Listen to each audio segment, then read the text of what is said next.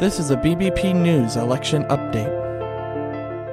California residents went to the primaries this week and cast their vote. And for the governor's race, we have the current governor, Democrat Gavin Newsom. He made it through the primaries. He will be going up against Republican challenger Brian Dahle. For representatives in District 9, we have Democrat Josh Harder going up against Republican Tom Patty. In District 14, we have Democrat Eric Swalwell going up against Republican Allison Hayden. And in District 22, we have Rudy Salas going through. And on the Republican side, David Valadao is currently in the lead. And in District 37, we have Democrat Sidney Kamlager going up against Republican Jan Perry. In District 40, we have Democrat Asif Mahmood making it through and going up against Republican Young Kim.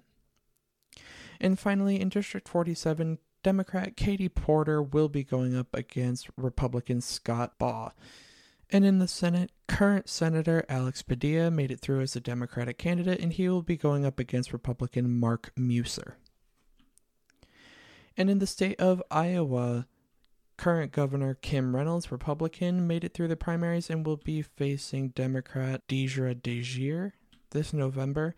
For representatives, there are none to speak of here, but in the Senate, Chuck Grassley, current senator and a Republican, will be going up against Democrat Michael Franken. In South Dakota, the Governor Kristi Noem, a Republican, will be going up against Democrat Jamie Smith this November. And for representatives, there are none to speak of. And in the Senate, John Thune, a Republican, made it through the primaries and will be going up against Democrat Brian Bangs. In Mississippi, the governor is not up for re-election. There are no representatives to speak of, no key races there. And in the Senate, no senators are up for election this year. The same goes for Montana. The governor is not up for election, there are no key races in the House to speak of, and no senators are up for election. In New Jersey, the governor is not up for re-election this year, but for representatives in District 8, Democrat Robert Menendez will be going up against Republican Marcus Arroyo. And then in the Senate, there are no races to speak of. Neither senator is up for re-election. And then finally, in New Mexico, for the governor's race, we have current Governor Michelle Grisham, Democrat, made it through the primaries, and going up against Republican Mark Ronchetti. And for representatives, there are no key races to speak of, and there are no senators up for election this year in the state of New Mexico. This has been a BBP News election update.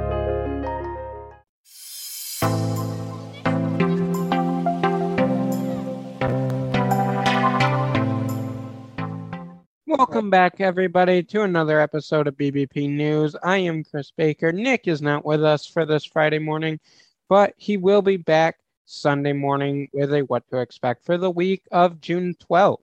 Starting off with the weather, as always, in Los Angeles, California, it is sunny 85 with a sunny weekend. In Houston, Texas, it is partly cloudy 99 with a partly cloudy weekend. And in Chicago, Illinois, there are scattered thunderstorms today, with a high of 77 degrees with a cloudy weekend. And in New York City, it is mostly sunny, 82 with a cloudy weekend. Last night, the January 6th committee held the first primetime hearings, opening slowly with opening arguments from Chairman Representative Thompson and Vice Chair Liz Cheney. Then was a 12-minute video that was made up of audio and visuals that we have not seen before, and not just showing the shocking violence of the crowd, but also the timing of the day's events. The goal was to remind Americans how obscene that day was, and we can't play the full 12 minutes, but we can play bits and pieces. Yeah, just for awareness, be advised, there's probably about 300 Proud Boys. Something's going to happen. Mike Pence is going to have to come through for us, and if he doesn't, that will be a sad day for our country. The door's barricaded. There's people plunging the hallways outside. We have no way out. No way to say, it's time to evacuate so we can secure the members on the other side. Copy. At the center of the chaos that day, according to the January 6th committee, was then President Trump's opportunity and attempt to make a coup. The committee made the case last night that it was not a spontaneous event. They received audio footage that the Proud Boys went to the Capitol before President Trump's rally to see where the Capitol Police security was short and they could make their move into the Capitol.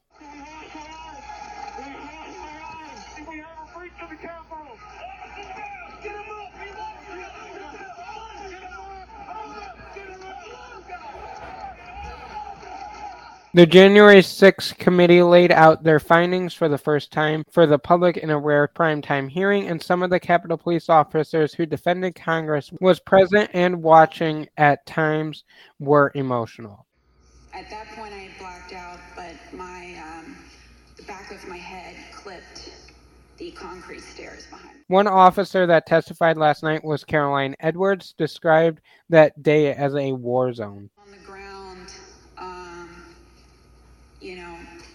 they were bleeding, they were throwing up, they had, I saw friends with blood all over their faces. I was slipping in people's blood. Donald Trump, the President of the United States, spurred a mob of domestic enemies of the Constitution to march down the Capitol and subvert American democracy. The committee waited little to no time to blame the mob on Trump. Of an attempted coup. President Trump summoned the mob, assembled the mob, and lit the flame of this attack. The committee made the case that Trump endorsed the hanging of his own vice president when he said he would not overturn the election. And aware of the rioters' chance to hang Mike Pence, the president responded with this sentiment, quote, "Maybe our supporters have the right idea." Earlier the same day, Trump's education secretary, Betsy DeVos, publicly acknowledged for the first time that she considered the use of the 25th Amendment. That President Donald Trump was too dangerous to be left alone. The committee said its series of committee meetings will show that President Trump knew and knowingly lied about the election. In a deposition, William Barr said he told Trump it was, quote, bullshit. In new video from Ivanka Trump, how did that affect your perspective about the election when Attorney General Barr made that statement? It affected my perspective. I respect Attorney General Barr. So I accepted what he said. Since the Capitol attack, over 800 people have been charged and or arrested, one of them being a Michigan Republican candidate arrested this week. The second hearing is Monday. The committee said they will show how Trump knew and his team knew the election was not stolen. The committee also announced they will release all transcripts by the end of the year. If you make more than $50,000 a year, you have a likely chance of being audited by the IRS. This is according to the IRS that says the agency is auditing tax returns more aggressively than it has in the past decade. And just because you haven't seen an audit yet doesn't mean one isn't coming. By law, the IRS has up to 3 years to audit your tax returns after it is filed. So in 2019 returns that were filed in 2020, they will be eligible to be audited until the year 2023. The IRS had slowed down audits mostly because Congress slashing their budget because they did not have the manpower from their budget being slashed and lack of employees. They haven't been able to audit the very wealthy because their returns generally are very complicated and time-consuming to investigate. And according to a new report, as of May 2022, audits increased for all income brackets over $50,000 a year and quadrupled for those making more than $10 million a year. The number of audits are still generally low compared to the volume of returns the IRS processes every year. So far, for the year 2019, only 0.2% are audited between $50,000 a year and $500,000 a year. The IRS says resources limitations have prevented them from regaining audit rates that we saw back in 2010 for all taxpayers. Homeland Security issued a bulletin for terrorism, but this bulletin is not of a warning of a potential threat coming from overseas. It's a potential threat coming from right here in the United States. The department warned there's a heightened threat in the United States for violence and will likely keep heating up through November, including what the Department of Health is calling personal grievances, reactions to current events, and adherence to violent extremist ideologies, including racially or ethnically motivated or anti-government, anti-authoritarian violent extremists, end quote. Some of those events include the upcoming Supreme Court abortion case in the midterm elections.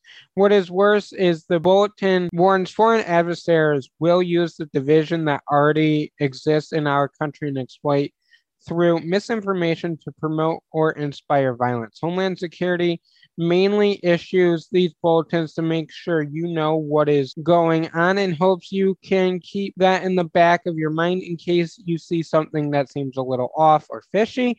They issue these bulletins to also let us know what they are working on and what is possible because of the current state of affairs in the United States.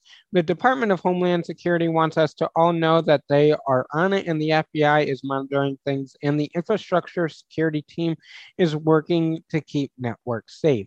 There is also grant money for state and local governments as well as nonprofits to make their security more safe.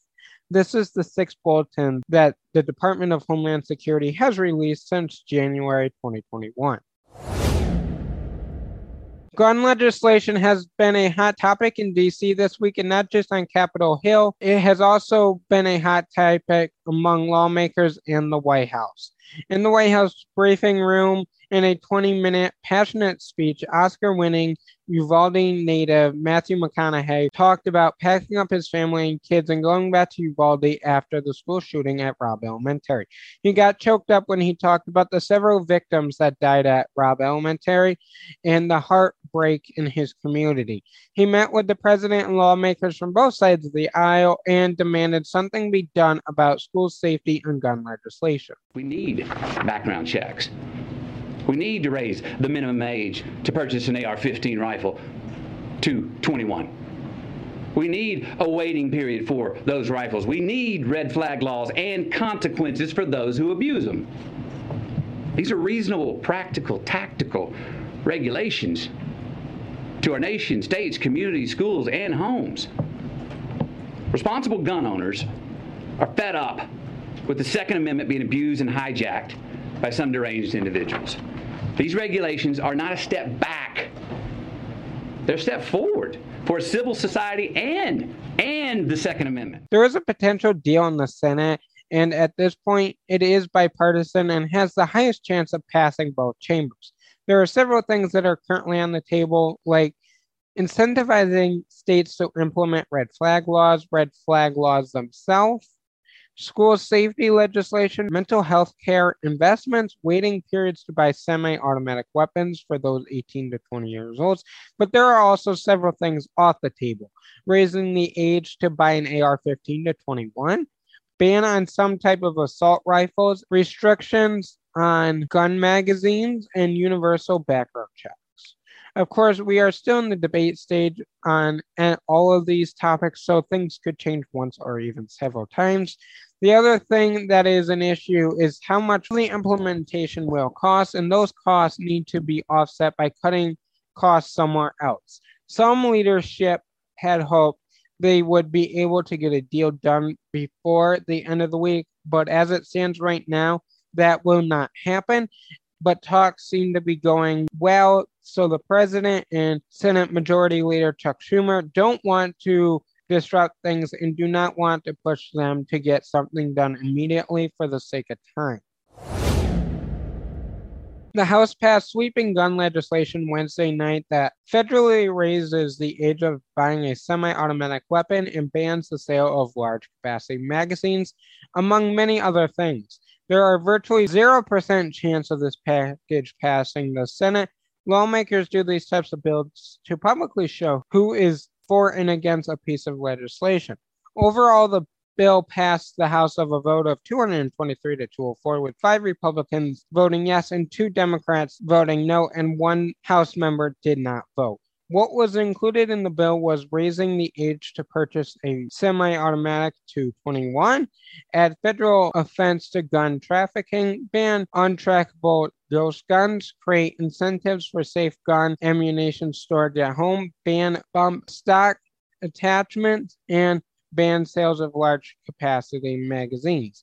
Require the Department of Justice to report on who denied gun sale because failed to pass a background check. The House also passed a bill on Thursday on creating federal red flag laws, and just like the bill I just told you about, has no chance to pass the Senate.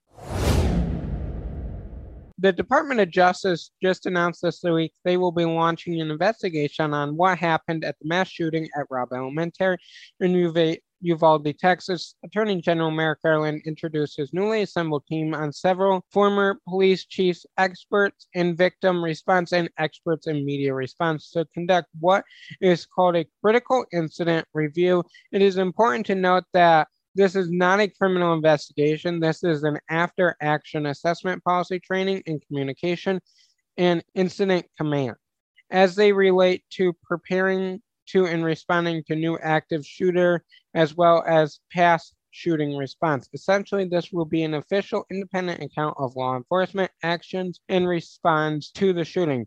The Attorney General, Merrick Garland, says he is not concerned about getting the truth or cooperation from Texas law enforcement, saying the Department of Justice is reviewing this incident at the Uvalde mayor's request and has been promised a sure welcome at every level of law enforcement of what happened. The Department of Justice will be on the ground when necessary. In the end, we will see a final report from the Department of Justice and their recommendations. Getting into rapid news, President Biden appeared on Jimmy Kimmel Live Wednesday night. This was his first in-person late-night TV appearance since taking office, and federal agents raided the family home of a California man accused of planning to murder Supreme Court Justice Brett Kavanaugh. More on Medium about that. Getting into good news, I know Nick usually does the good news, but you know what? I found a good news story. And I hope Nick will forgive me for taking his place in delivering a good news story. So, an extremely small study is giving patients around the world a ton of hope. So far, 18 cancer patients have had their rectal cancer completely disappear without chemo or radiation. The tumor simply went away through a new experimental treatment at New York's Memorial Sloan Cancer Center. Patients took a drug called dostarlimab for 6 months. The trial resulted in every single one of their tumors disappearing. Obviously, there is much more studies that need to be done, but scientists say these kinds of results have never been seen in the history of cancer research. And you know what? This might be the future of cancer treatment. You know, chemo and radiation can be very difficult on patients. It can be quite tolling, quite painful. You know, a lot of people, when they're diagnosed with cancer, they're obviously frightened that they have cancer, but also the thought of chemo is also very scary.